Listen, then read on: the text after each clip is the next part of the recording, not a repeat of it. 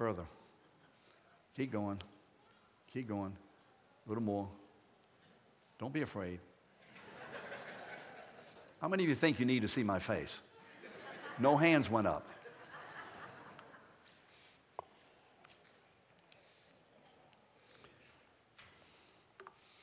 Well, good morning, everyone. No, Pastor Keith did not forget to come to church today. He's in Orlando, installing an elder in one of the churches over there, and Evan May just couldn't stand it that Pastor Keith wasn't here, so he went over to Christ Community Church to preach. But that's okay. Jason is here with us this morning. All right. I had asked Jason, I said, now, are you going to be in the congregation this morning? Yes. I said, okay. Because somebody needs to be in here just to make sure that I behave myself. It's not going to help, but hey, McCracken, how are you? Good to see you coming in here this morning. There's the biggest guy in the world, 6'5" or something. Can he even come in here without being noticed? So good to see you. Good to see you. Great. This morning we're continuing in Matthew, so let's turn and let's see how we do this. How am I supposed to do this? Hit this some kind of way? There it is. I hit it. Nothing happened. There it is. I hit it again.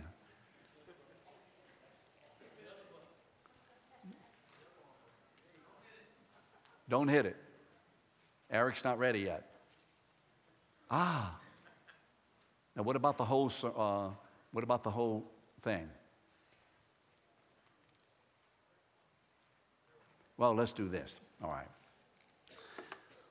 Well, if you would be turning to Matthew chapter 6, we're continuing in our study of the Lord's Prayer.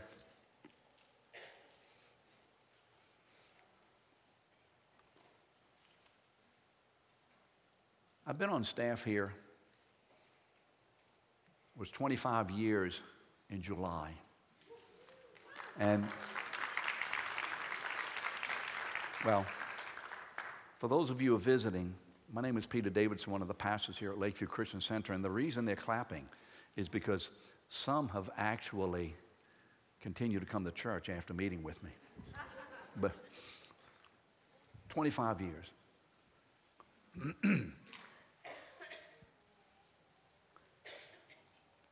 And I, like Keith and Jason and Evan, have had the occasion to meet with many. I look out the congregation this morning, and I can see and remember many of you who have been in the office, why you were there, what was happening. And with a few exceptions, people come to see pastors not because everything's going well, although there are some who really just want to come and share great, wonderful testimonies like that, and we're thankful for that. But typically, you wind up in the pastor's office, or you meet with a covenant group leader because something has happened in your life that has created anxiety and frustration, fear, hurt. And I wouldn't ask anyone to raise your hand, but I think probably everyone would fall into this category somewhere or another. Have you ever experienced being hurt by someone? Has anyone ever wronged you in any way? In any way? And the problem with being hurt and wronged, at least from our perspective, well, all around, is how do we respond to it? What do we do with that? Now, I know what I want to do when I'm wrong. I know what I'd like to do when something attacks. But the question is, what has God created us to do? May I say it like that again? The question is not what I want to do, but what has God created me as a believer in Jesus Christ to do? This morning, this verse that we'll be covering will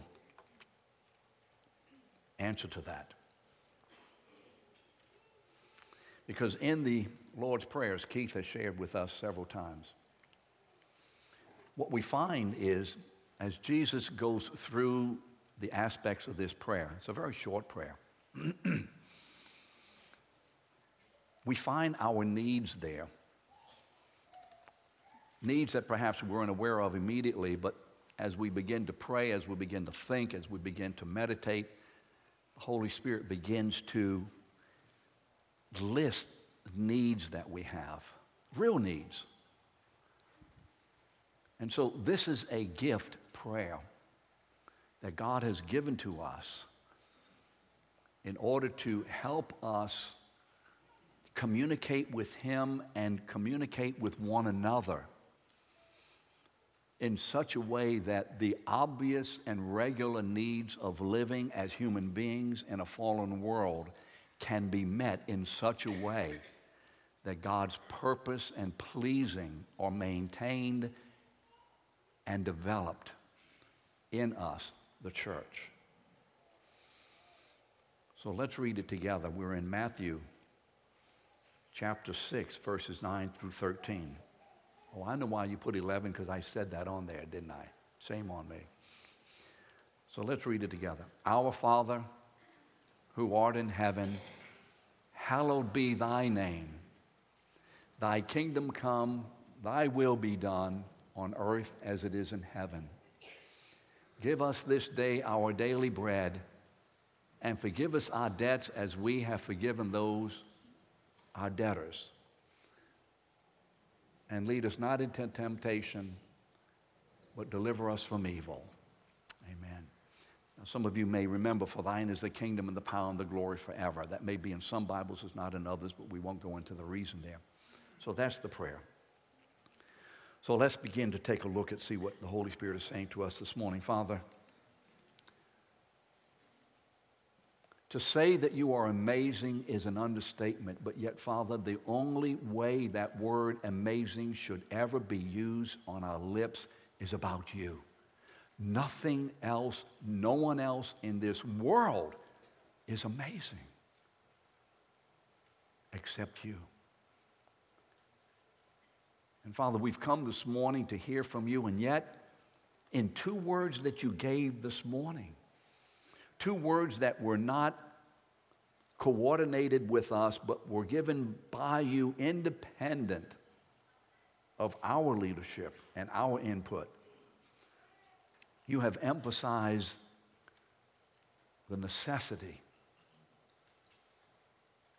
of what we'll talk about today, especially in the word that you gave to Chris. Father, my personal concern is always, I don't want to be in the way of what you're doing. So I ask, and we ask together, Holy Spirit, make this word real, active, effective, and continuing in us. For your name's sake, O Lord. In Jesus' name, amen.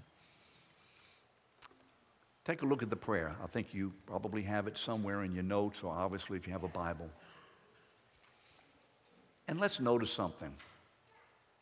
You remember when you studied English a long time ago? What is a pronoun? It is a word that takes the place of a noun or other pronoun. Remember? Us, we, they, them, that kind of stuff. So let's take a look at this prayer. And let's look at the pronouns that are used. Look at verse 9. What pronoun do you see there? Our. Look at verse 11. Us, our. Look at verse 12. Us, our, we, our. Look at verse 13. Us, us. Now, what does this mean? What is the implication, the obvious message that Jesus is giving us in this prayer? And I think sometimes we miss this, but we want to make sure this morning that we don't miss it. Jesus is using these plural pronouns to convey the central significance about this prayer. It's a family prayer. This is a prayer about and for the members of the family of God. This is our prayer that only those of us who are in Christ, who are saved, who have been born again, who have received the forgiveness of the blood of Christ, this prayer is only for us to pray, because no one outside of the body of Christ, outside of the believers, can correctly, accurately pray this prayer. They can certainly say it, Our Father who art in heaven, hallowed be thy name, thy kingdom come, thy will be done on earth as it is in heaven. Give us today our daily bread. Isn't that how we used to say it? How many of you used to say it like that? You know, just blah, blah, blah, blah, blah, blah, blah, blah. And yet this is our prayer. And so what does that mean? This means this. When I say all of us, I'm talking about those who belong to Christ. This means this, that because we all belong together to God. How many of you would say, I belong to God because of my salvation? How many of us belong to God? All of us who are saved do. Because we can say the fact and the truth that because all of us belong to God, we also must realize that all of us belong to one another. Now, there's the rub. Now, look around and see if there's not someone sitting near you that, I belong to you, Mo? No, Mo. I belong to Mike.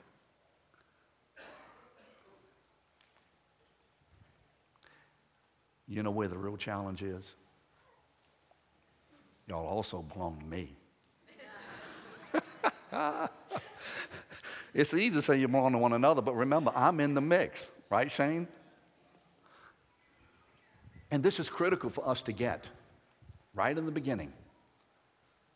Because we belong to God and we revel in that and we understand how absolutely eternally significant this is, therefore we all belong to each other. You know, one of the things that we have noticed in this church that God is doing, and trust us, we are glad for this, we are becoming, just a little bit at a time, less and less an all-white church. Which means this, that every believer of every ethnicity and race and culture and language, we all belong to one another.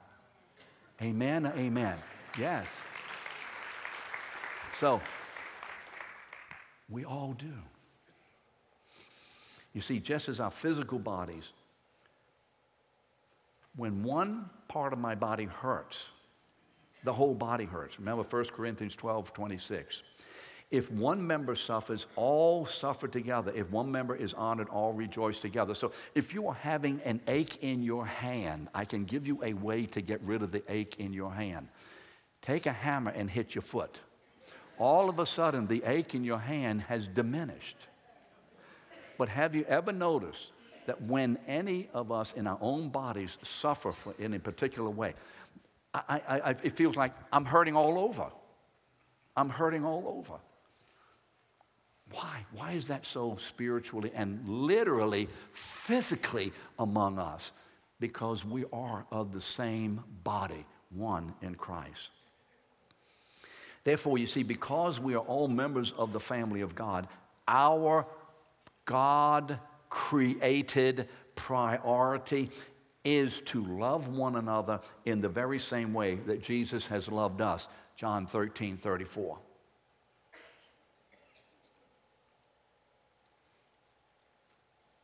And how has he loved us? How has he loved us? We sang about it this morning.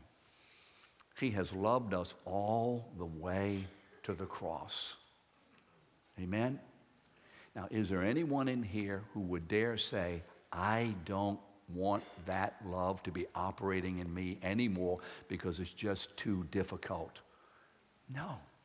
We all revel in that. So let's look at verse 12. Family forgiveness. Family forgiveness. Now you're going to notice that I'm going to take a little time this morning, and I am not going to rush through this. I am not interested so much in information as I am in conviction and effect. Because we're not careful as teachers and preachers, we go through the word quickly, and we have to be careful that the priority of preaching and teaching is the administration of God's word by his Spirit for the purpose of affecting our being conformed to the image of God's Son. It's not just we're up here to say a lot of stuff and preach and say things. This is a light show, correct? Verse 12, first part of it, and forgive us our debts. You see, this verse tells us how to be receiving the daily benefits of God's forgiving grace. What did we ask in verse 12? What comes before 12? 10? Thank you. What did we just ask in verse 10? Give us this day our daily bread. Continue to give us, to continue to shower upon us, continue to pour out upon us the grace of your presence and work and the benefits of that grace. Amen? How many of us need a daily flowing out of the benefits of God's grace? We all do. We cannot survive one day without the active, or 1 hour, maybe 1 minute, the active presence of God's powerful grace in us. So we have to ask, Father, give us this day our daily bread. And then in verse 12, we get this, forgive us our debts. Well, what debts? The debt we owe God. What debt do we owe God? Sin is a debt. What does Romans 6:23 say? For the wages, what do you get? Debt, wages, money owed, money earned. For the wages of sin is death.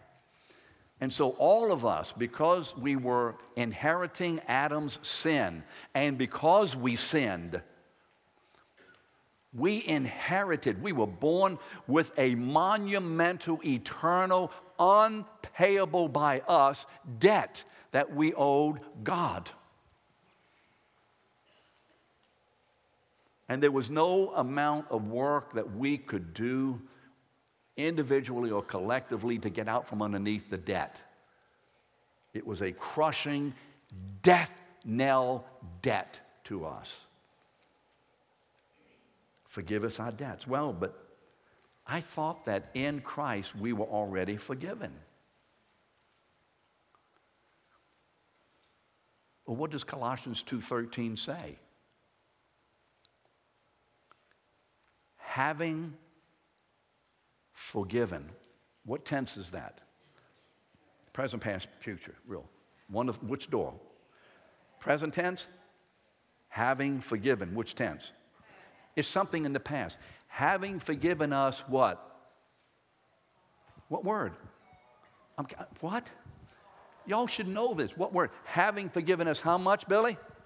Oh! It's a word that you should shout out. Having forgiven us how many? Oh, come off it. I hear more than if we were going to Disney World. This is better than Disney World. This is better than winning the Super Bowl. How many debts have we been forgiven? Oh! Thank you. Thank you. Haven't been giving him all my dads. There's time for excitement and joy and exuberance in Christ. And when it comes to the enormity of what God has done in Christ at the cross, we should be those who ever explode in emotional gratitude. So yes, we've been forgiven. But what in the world what is this word? In this verse, we are not so much asking God to forgive us over and over and over again. Because if you don't forgive, Judith Ann, you won't be forgiven. And if you're not forgiven, you're going to hell. There are people who preach that. If you sin and you don't ask God for forgiveness as a believer, and you don't ask God for forgiveness, Leslie, if you sin as a believer and you don't ask God, you're going to hell. I was meeting with a pastor one time. We were in Irkutsk, Russia, waiting for the bank to open and chatting out there. And he asked me something about that. I said, well, Joe, I'm going to call him Joe. Sorry about that, Joe. I said, suppose a man has served Christ diligently for 40 years. Then one day, for whatever reason, he goes into a bar, gets drunk, comes out and gets hit by a truck before he can confess it. And right out of his mouth, he's going to hell. That's not Bible teaching. How many of you are glad of that? You know why? Because the enormity of our sin is what we don't know about. Can you say amen? Are y'all awake today? It's Valentine. Happy Valentine. Okay, fine. The enormity, our sin that we know about is like the iceberg that we see. What's underneath the water is what's going to kill you.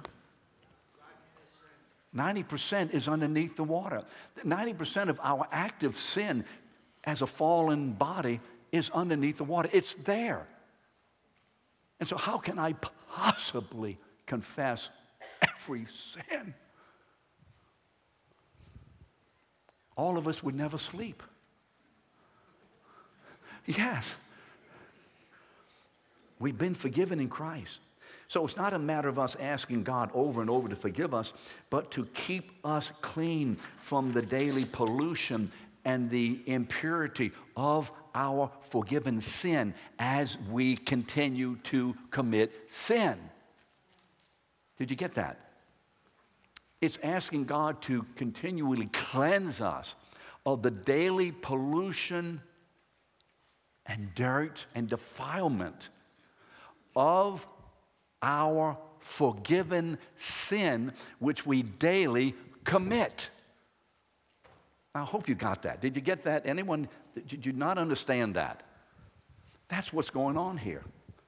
Father, thank you for your forgiveness. Keep me ever clean of being overrun by the defilement, by the manipulation, by the effects, by the death, smell, aroma, and tentacles of sin and Satan. Keep me free of that. Amen? How many of you want to go back under the bondage of sin and be crushed? Now, don't raise your hand on this one, but there are some of you in here. I know who you are. And if I know who you are, there are probably many more. And I don't say I know who you are in an attacking way, but in a very concerned way. There are some of you in here who are actively allowing, pursuing, and cooperating with enemy's activity of putting you back under death's activity and effect. You're letting him put you back in the grave. That's happening in some of you in here. I know I walked that way for years because of abusive home life and all of that. I walked for years, even after having been saved, not realizing and allowing the continuing effects of past and present sin to bind me. I ain't doing it no more. Because once you're free and you recognize and experience the freedom, you're not going back there. Oh, you may tippy-toe a little bit and get close or whatever, but you're coming out fast. That's what he's asking here. The washing, the continual washing. Whoops, not too fast. Let's read from John 13. Remember, Jesus is preparing the disciples for his going away. He's going to go to the trial, be crucified, died, and buried. And now before the feast of the Passover, when Jesus knew that his hour had come to depart out of this world to the Father, having loved his own who were in the world, he loved them to the end. During the supper, when the devil had already put into the heart of Judas Iscariot, Simon's son, to betray him, Jesus, knowing that the Father had given all things into his hands and that he had come from God and was going back to God, rose from the supper. He laid aside his outer garment and taking a towel, tied it around his waist. Then he poured water into a basin and began to wash the disciples' feet and to wipe them with the towel that was wrapped around him. He came to Simon Peter, who said to him, that this is typical of Peter, Lord, you will never wash my feet. And Jesus answered him, what I am doing you do not understand now, but afterward you will understand. Peter said, you shall never wash my feet. And Jesus said to him, if I do not wash you, you have no share with me. And then Simon Peter said to him, Lord, wash all of me, wash everything. And Jesus said to him, the one who has bathed, the one who has bathed. Let's read it together. Jesus said what? The one who has bathed does not need to wash except for his feet, but is completely clean, and you are clean, but not every one of you. And of course, he was talking about Judas.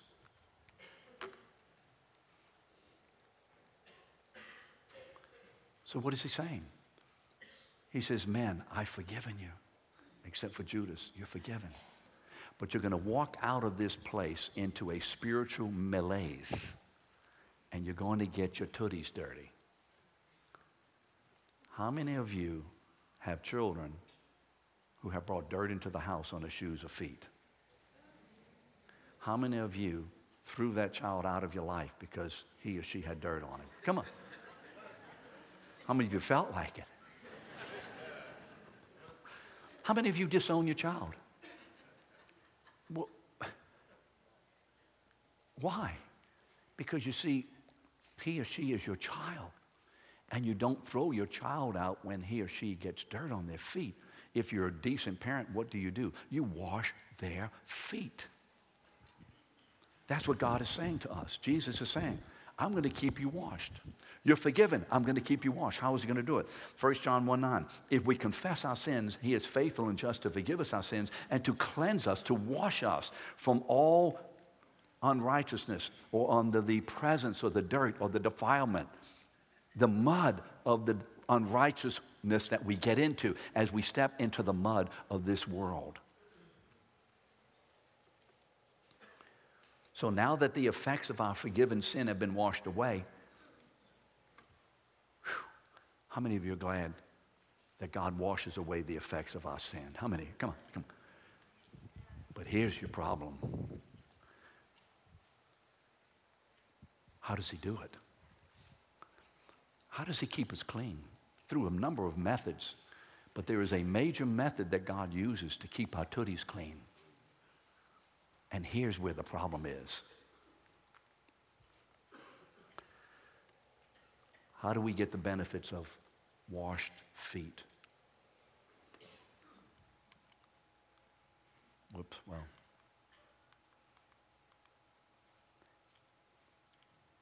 As we also have forgiven our debtors. Boy, is that a bummer? I mean, really, isn't that a bummer? Now, some of you should be laughing with tears of concern. And some should be laughing with tears of joy. Some have experienced wonderful freedom in this area, and some are still under a hellish bondage. I have met, well, let me accentuate couples, husbands and wives, because often there's a tussle there that doesn't happen in other members of the family of God quite like that. I've met with husbands and wives, and there has been a huge, huge wrong committed from time to time in some of these members. Some of you are looking at me this morning knowing what I'm talking about. You've been in the office. We've met many times. We've had telephone conversations.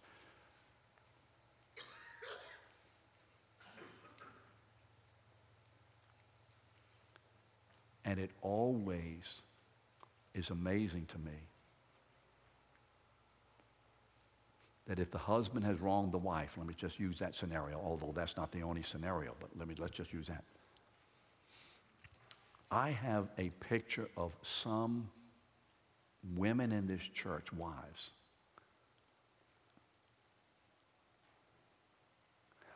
whose grace left me with a mouth open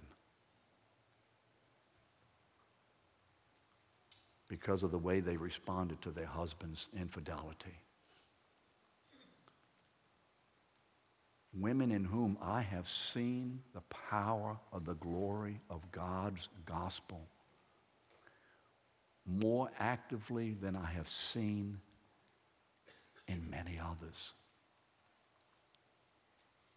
And when that happens, to the great personal, emotional, mental, spiritual cost to the wife,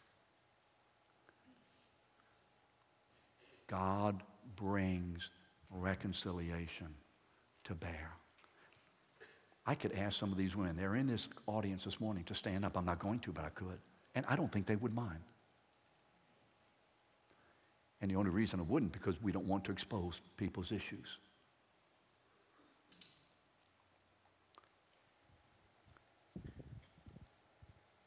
You see, if our feet are going to be washed, we must get a hold of this. God has decreed that our feet will be washed in relation to our washing the feet of others.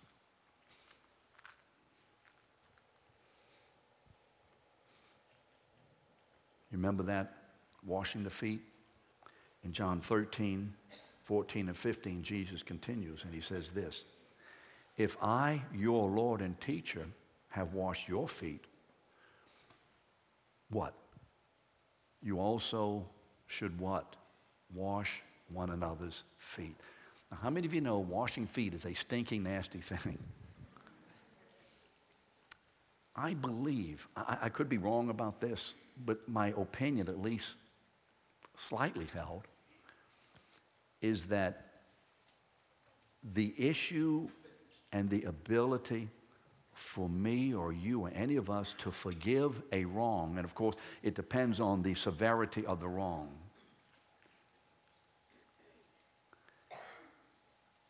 is probably the greatest single spiritual, emotional, mental struggle you will ever go through. We're not talking about tippy-toeing through the tulips here. We're not talking about, oh yeah, forgive him. That's not forgiveness. Forgiveness is the most costly activity of eternity. Why? In Christ, we have been forgiven in his death. I can tell you this.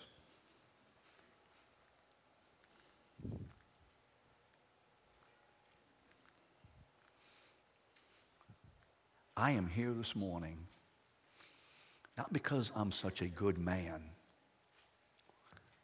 but because I am a man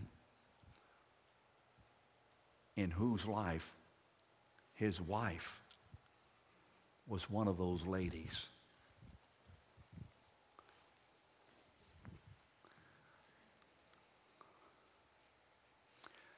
I wouldn't be here today if it weren't for the powerful, effective work of God's forgiveness in my wife toward me.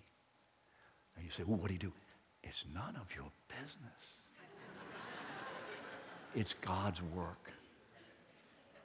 When did you do it? It's God's work. Don't be stupid. and give in to the devil.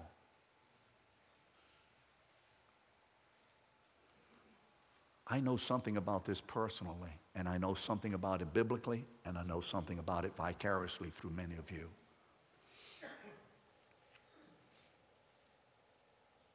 As to the same degree, or to the degree that we have forgiven our debtors, having received the grace of God's forgiveness, we now are to give it to one another, so that both the forgiven and the forgiver, both of us can walk as cleansed children of God. Both of us. Both. I couldn't walk cleansed of issues in the way I need to had my wife been refusing. And she couldn't walk as a cleansed member of the family of God if she hadn't given it. So you see, a wrong perpetrated, someone is receiving the brunt of that wrong, they are affected. Then the one having perpetrated the wrong is affected. And if forgiveness isn't there as an activity back and forth and given and received, both remain under the effect of the sin. And God is dishonored, ultimately. You see, our washing of the feet of others with our forgiveness. We wash one another's feet with our forgiveness of the other. It keeps us clean from the defiling impact, the detrimental impact of their sin upon us, so that together we can become free of the effects of sin.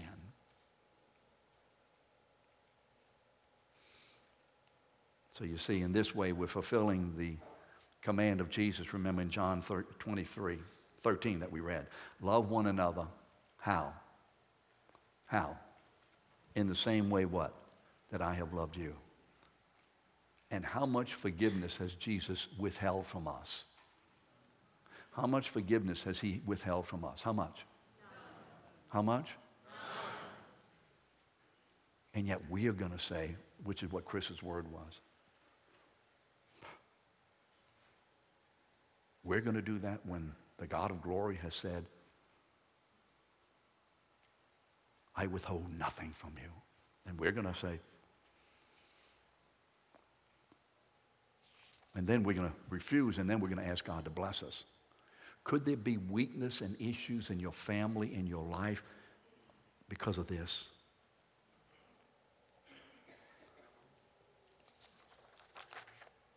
How seriously does the Lord take this issue?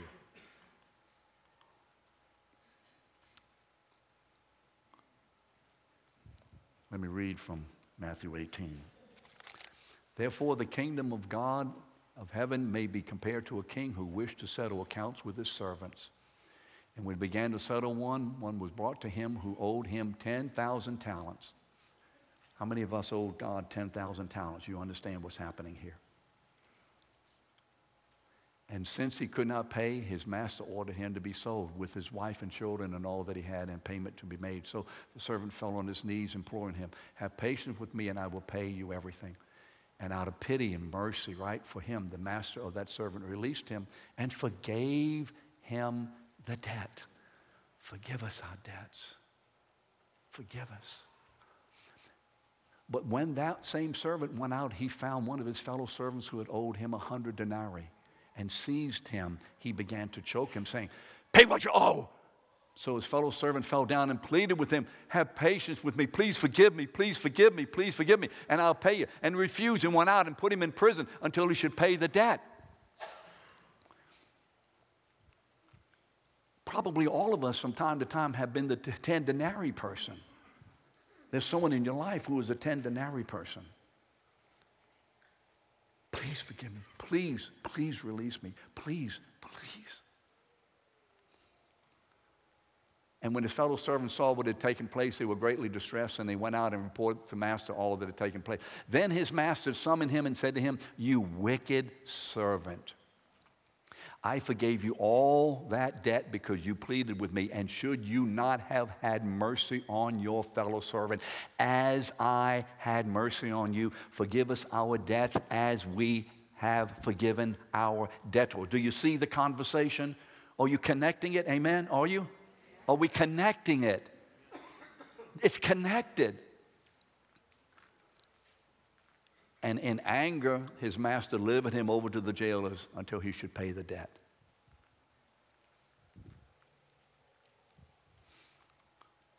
So also my heavenly Father will do to every one of you if you do not forgive your brother from what? What is that word? Heart. Forgiving looks like Jeremiah 31:34. Chris referenced this from Hebrews, which is also a quote. I will forgive their iniquity and remember their sin no more. Now, the remembering of sin here, and I need to, hopefully, it's okay to tweak Chris a little bit. Where are you, Chris? He's already left. It has not as much to do with forgetting. It has much to do with holding it against. Holding against. God no longer in Christ holds our sin against us. Now, how many of us have sinned in our lifetime more against God and more grievously against God than against someone else? He doesn't hold our sin against us. How do I know that also? Romans 8:1. What does it say? There is therefore now what? No condemnation for those who are in Christ. In other words, for everyone who is forgiven, God no longer, he decides no longer to hold or act toward us or think toward us or reference us or to respond to us as if we have been sinners. He acts now toward us as if we had not sinned. It doesn't ignore the sin, but it receives the sinner as a son or a daughter into the house. So now the whole activity of applying his grace to us changes from condemnation to reception and maybe discipline.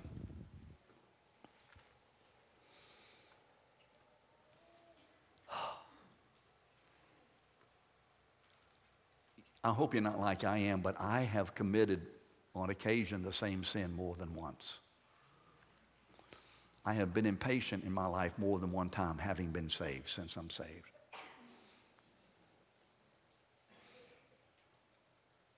I've been critical in my day since I've been saved, at least more than once. And I'm so glad that God does not hold that against me, but receives me as a son. Now, he deals with it, doesn't ignore it. Wouldn't it be a terrible, horrible tragedy if God sent his son to the cross to forgive our sins and then turned around and held them against us? He can't do that because he's not an unjust God. And we are his forgiven, being declared righteous children. So now that the world may see the justness of God and the righteousness of God in us as we forgive one another in the same way as we have been forgiven.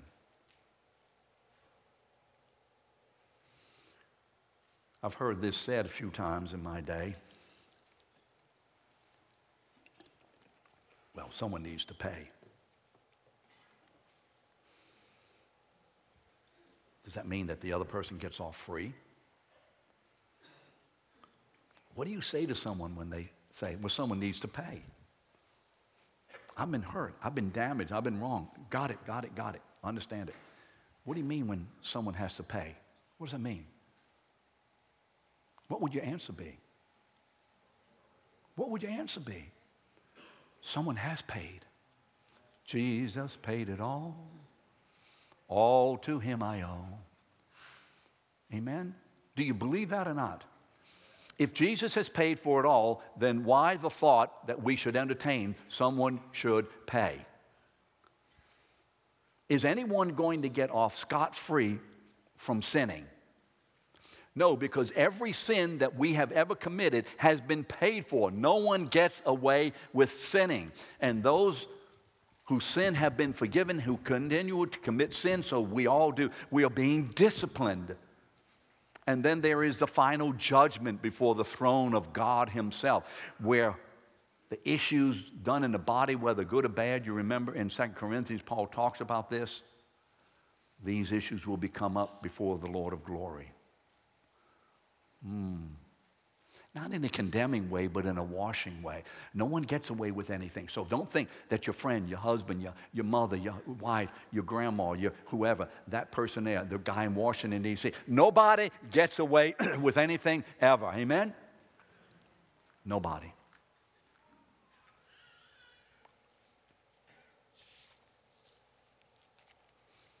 God will discipline those whom he loves. Hebrews 12, 5 through 11. But what is my personal responsibility as a believer? It's to act toward one another in the church as God has acted toward me.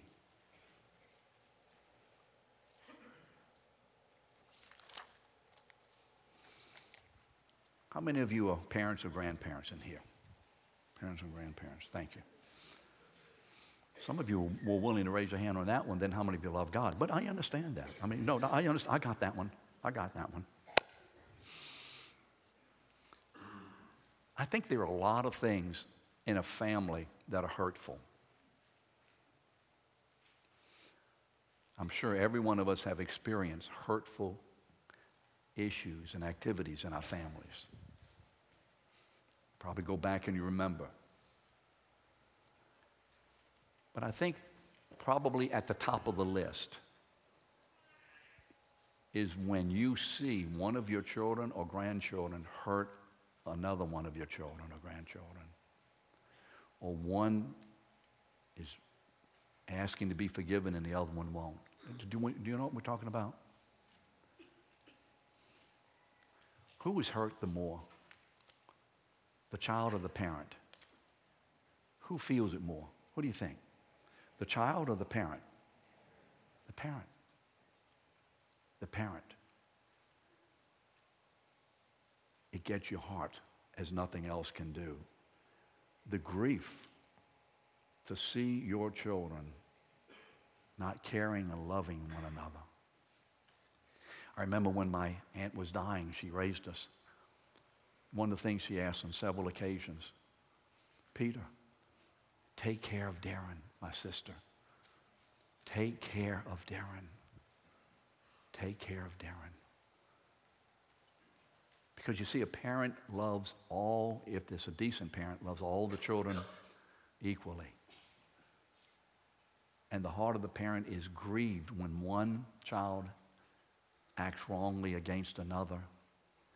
And then it is further grieved when that one who is wronged refuses to forgive. Because how many times have you as a parent forgiven your children? And you say, sweetheart, did you not know? Did this not? Therefore. See, this is a big insult to God. It is the height in my mind of idolatry that I would in any way refuse to forgive one who has offended me in some way. To set myself up over the preeminence of God himself, who forgives all of us of everything continually. Listen to what Jesus said about our refusal. Truly I say to you, as you did not do it, as you did not forgive this morning, as you do not forgive, as you do not do it to the least of one of these, you did not do it to me. You see, because the primary recipient of our receiving forgiveness and giving forgiveness is God. The primary recipient of our receiving and giving forgiveness, we're not the primary recipients. We're the secondary. The gospel is for, from, and about God. And so the primary recipient of our receiving and then giving forgiveness is God. And so when we refuse, for whatever reason, he's done it 62 times. Remember how many times I sinned against my brother? 7 times, a lot of times, in one day. If there's any reason of withholding of that, the Father is not receiving the honor and the trust and the glory that he deserves. We're saying that the blood of Jesus is only partially effective to forgive me, but I ain't going to give it to the other.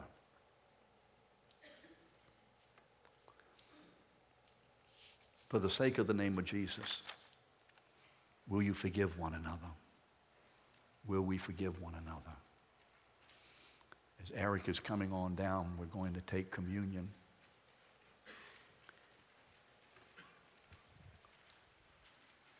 And the brethren are coming to give out the communion elements now.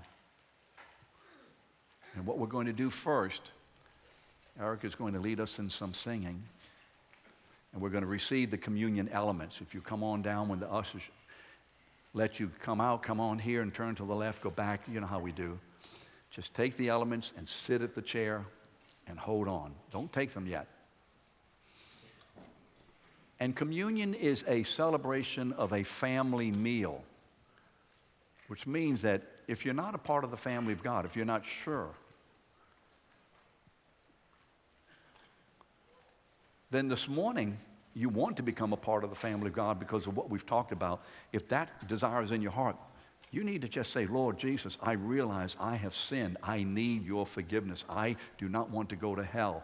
I want to be cleansed and forgiven and come from underneath the burden and control of Satan and sin. If that's who you are, ask Jesus, just receive what God is giving you in Christ right now. But this is a family meal.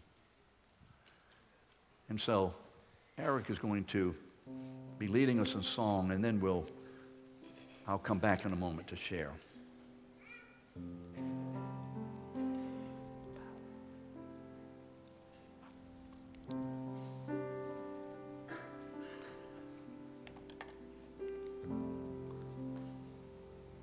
they coming around while I'm singing or no? No?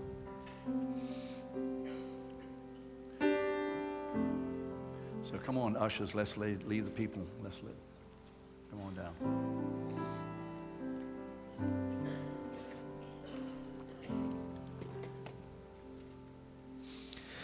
No list of sins I have not done, no list of virtues I pursue, no list of those I am not like, can earn myself a place with you. Oh God, be merciful to me. I am a sinner through and through. My only hope of righteousness is not in me, but only you.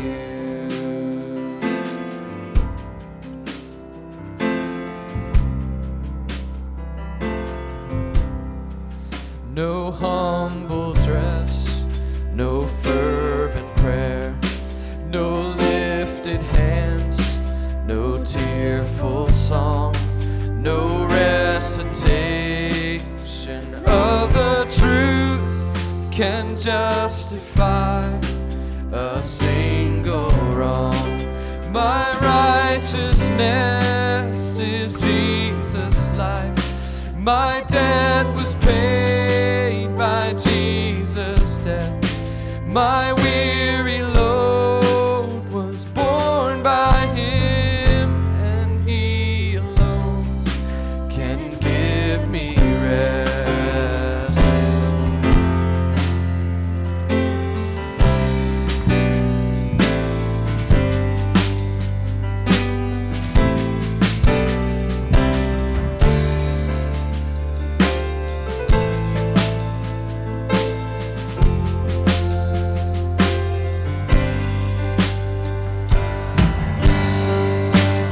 separation from the world. No work I do, no gift I give can cleanse my conscience, cleanse my hands. I cannot cause my soul to live, but Jesus died and rose again. The power of death is overthrown. My God is merciful to me, and merciful in Christ alone. My righteousness is Jesus' life. My debt was paid by Jesus' death. My weary load was borne by Him, and He alone can give me rest, and He alone can give me rest.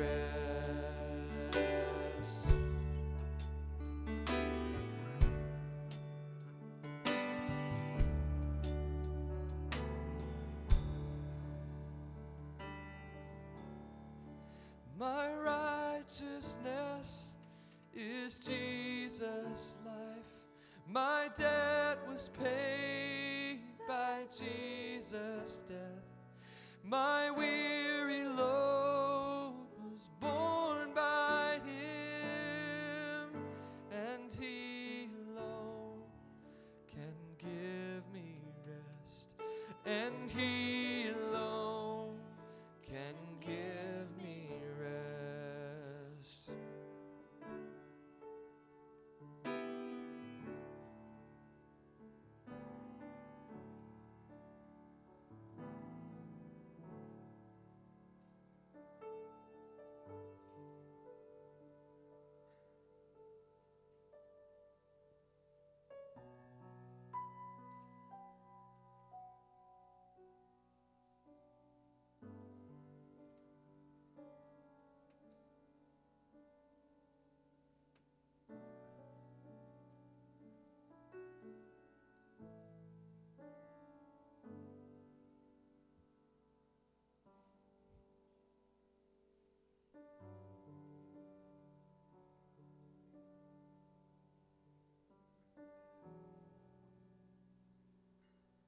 Everyone's been served.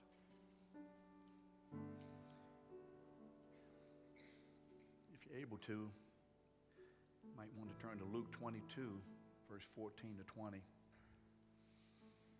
It's one of the four accounts of the Last Supper. And the Word of God said, "And when the hour came, Jesus reclined at the table, and the apostles were with him.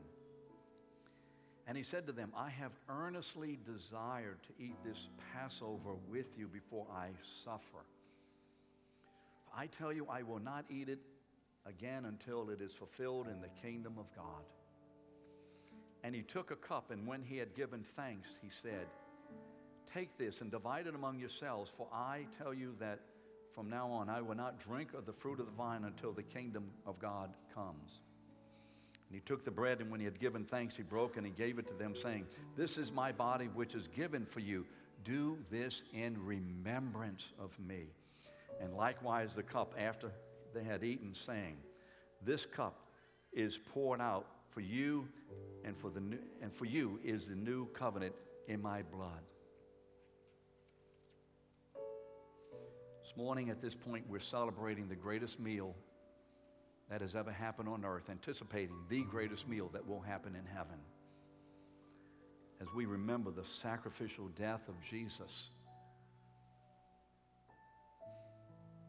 to forgive us. I want you to stop for a moment. Let's not be in a hurry. What did it cost this man? What did he have to go through? Physically, mentally, emotionally, and especially spiritually, in order to forgive us of our sin.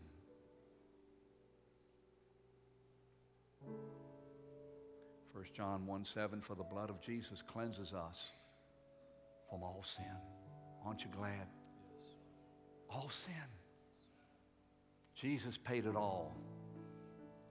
All of it has been paid. I owe nothing more.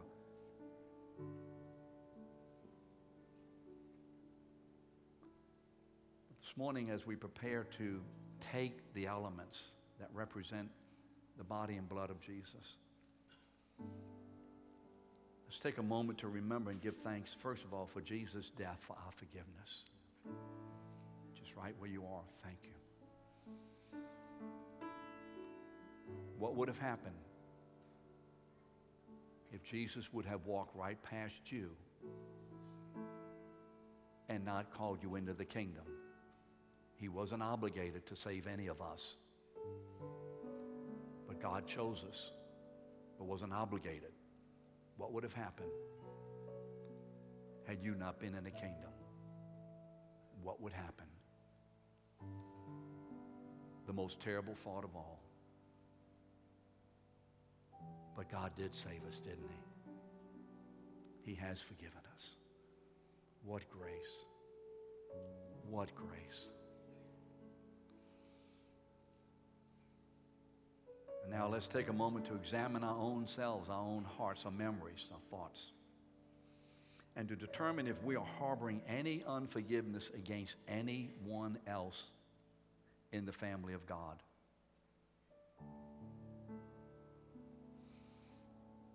You know, the spouse who discovers infidelity in the marriage, the employee who has been neglected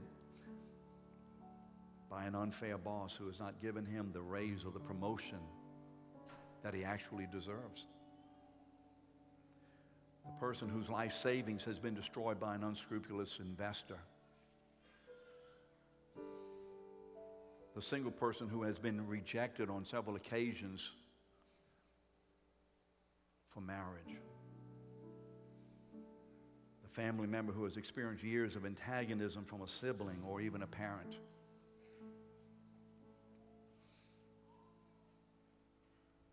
Just in this room, there are so many hurtful scenarios, so many.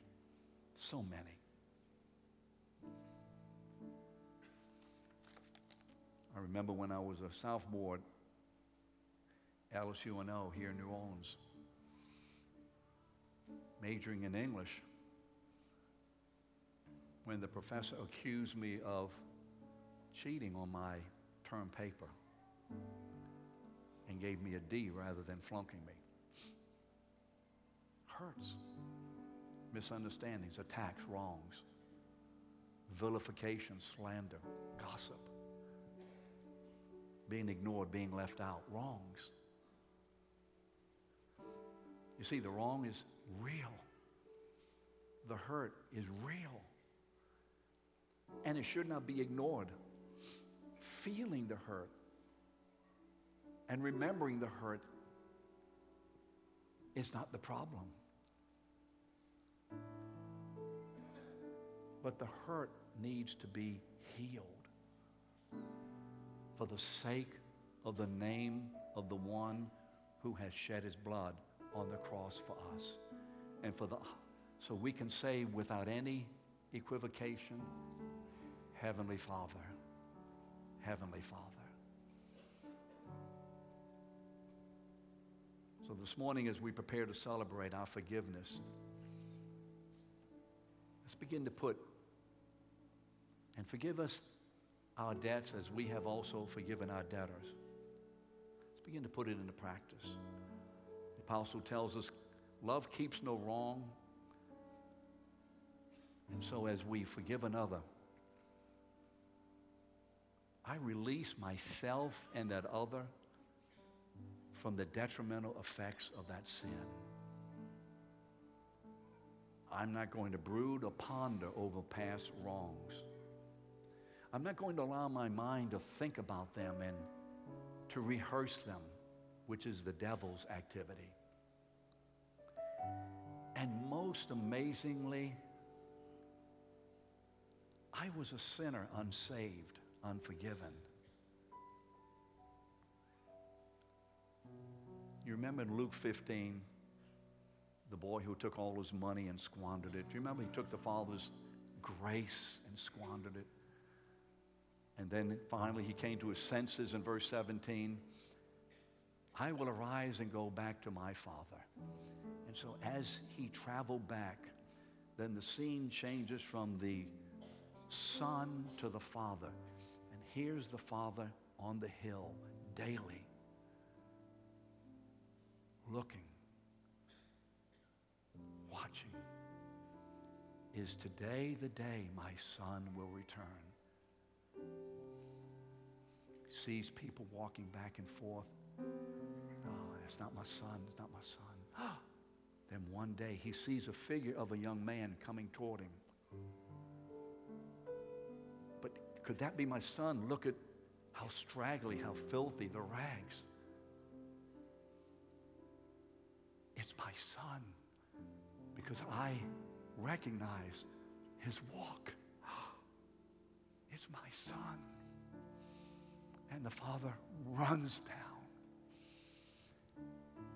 and throws his arm around this boy and kisses him.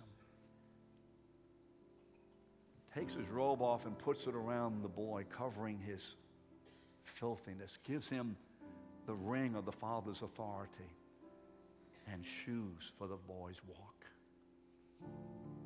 And that night they have a great celebration. For this my son who was dead is now alive. You know why we're here? Because when we were still sinners, God pursued us. And when someone sins against me, I am now not only to forgive them and to decide not to act in a way that holds that sin before me and them, but I now am to pursue a restoration of relationship. Is that difficult? Is it? But how difficult was it for the Son of God to do that for us? Can we? Yes. Why? Because greater is He who is in us than he who is in the world. Because I have been filled with the power of the Holy Spirit. Because Jesus Christ, the risen Lord of glory, now lives in me, and I have the mind and the power of God by His Spirit to do according to the will of God. Amen?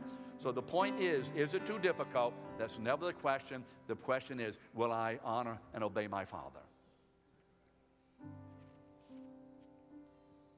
What about trust? Trust needs to be rebuilt. And trust to be rebuilt takes time. Takes time. And proof. And proof. But forgiveness, continuing, allows that trust to develop. Time and evidence. Ken Sandy, the founder of Peacemakers, gives us 4 statements about forgiving one another. I will not dwell on this incident. Satan wants you to dwell on it. That slimy snake wants you to dwell on it, to keep you captive. His fangs dripping with the poison. Stop it. Stop it. Stop it. For Christ's sake. I will not bring up this incident again and use it against you. I will not talk to others about this incident. And I will not let this incident stand between us or hinder our personal relationship. This morning, in taking communion, we are deciding to do this towards someone. Now, if you say I can't do it, may I ask you not to take communion? Don't lie to God. Don't do it. Put the communion stuff down. It'd be better to go before the Lord and say, I didn't do communion this morning because I need, wrestle more, whatever. Be honest with God.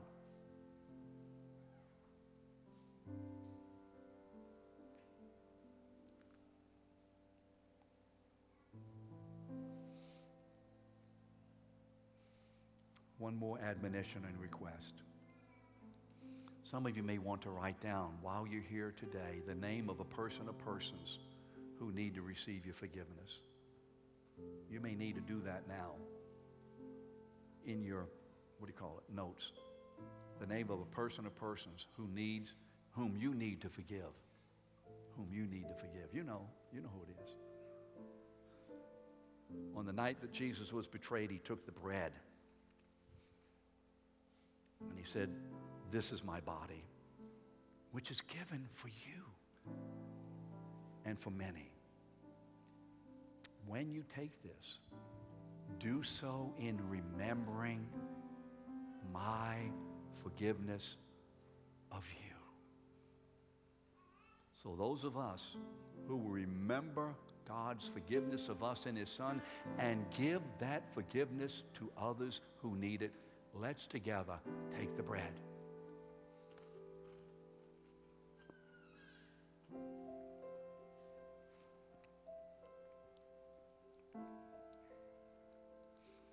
Likewise, after the supper, Jesus took the cup, the cup that had been traditionally reserved for Messiah. He took that cup, the cup of Elias, and he said, "This cup is the cup of my blood for the everlasting covenant."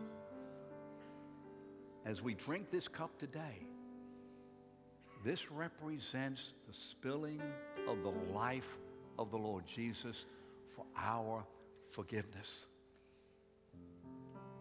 so that we may be cleansed and then turn to a brother or sister and be used in forgiving, cleansing to another brother and sister, another son or daughter of God, so that the entire family of God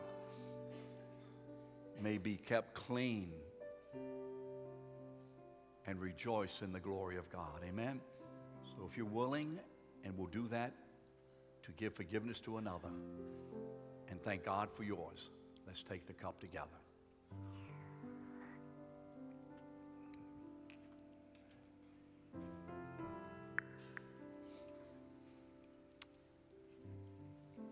We're going to do two things.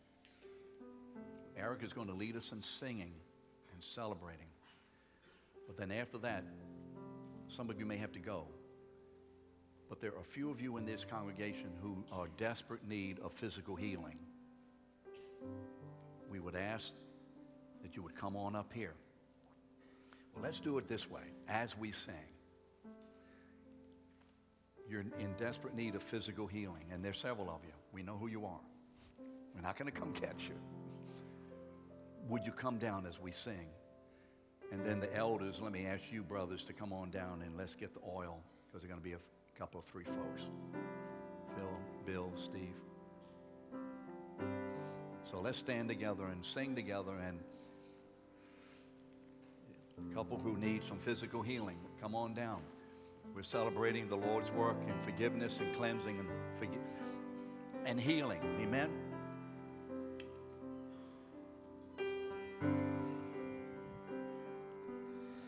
In Christ alone, my hope is found. He is my light, my strength, my song.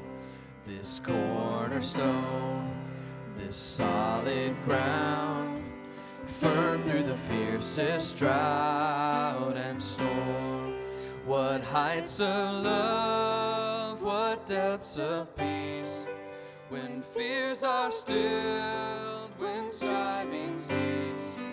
My comforter, my all in all, here in the love of Christ I stand.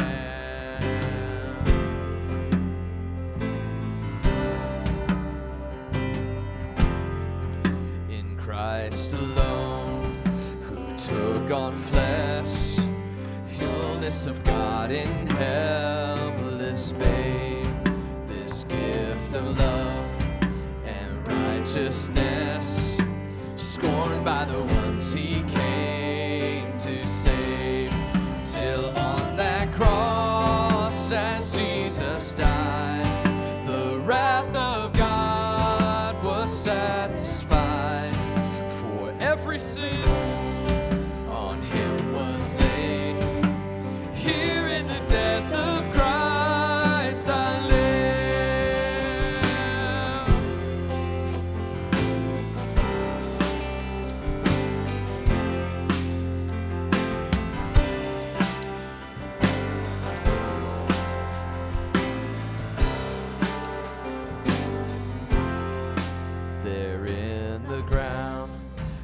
body lay, light of the world by darkness slain, then bursting forth in glorious day. Up from the grave he rose again, and as he stands in victory, sin's curse has lost its grip on me, for I am his and he is mine, bought with the precious blood of Christ. Yes, we have been.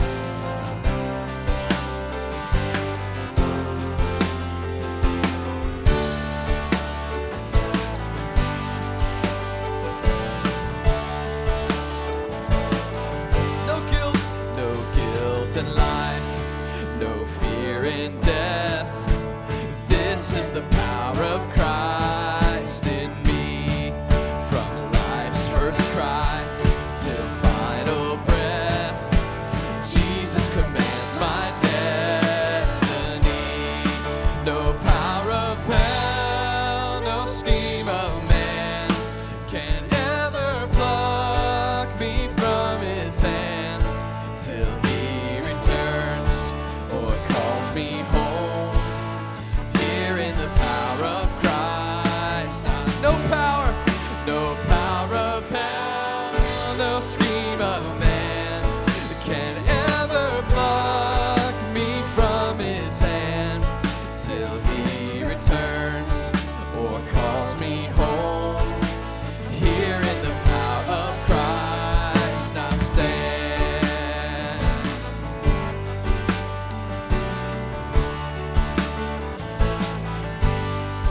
No power of hell, no scheme of man can ever pluck me from his hand till he returns or calls me home. Here in the power of Christ I'll stand.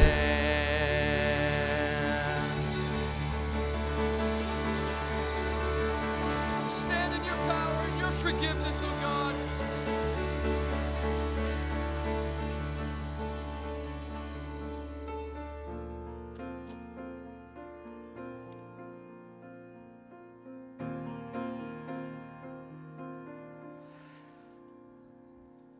Pastor Peter wanted us to rejoice together, so he came and asked if I would do this song. So we're going to do this song just to sing together one more time of this forgiveness that we've been given.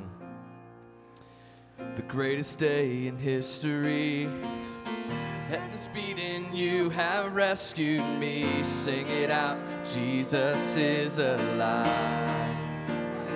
The empty cross, the empty grave, life eternal, you have won the day. Shout it out, Jesus is alive. He's alive. And oh, happy day, you washed our sin away. And oh, happy day,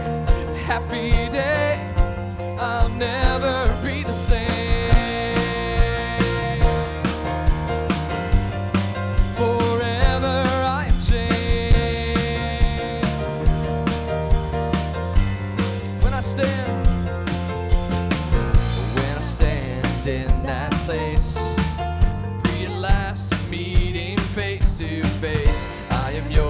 Jesus, you are mine. Endless joy, perfect peace. The pain finally will cease. Celebrate, Jesus is alive. He's alive. And oh, happy day, you wash my sin away. And oh, I'll never be the same. Forever I am changed.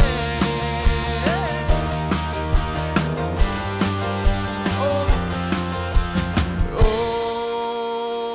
what a glorious day. glorious way that you have saved me. And oh, what a glorious day, what a glorious name.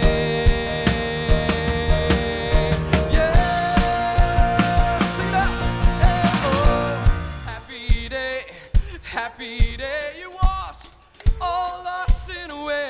Oh, happy day, happy day, happy day.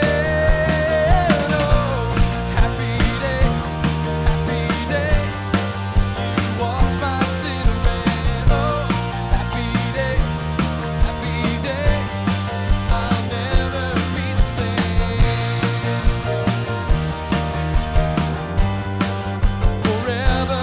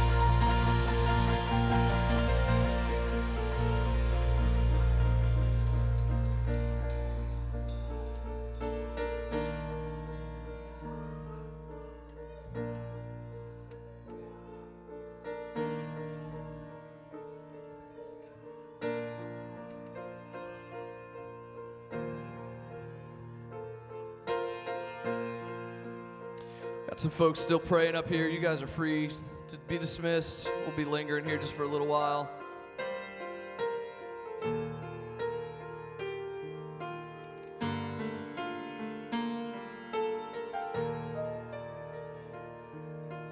Oh, happy day, you wash my sin away.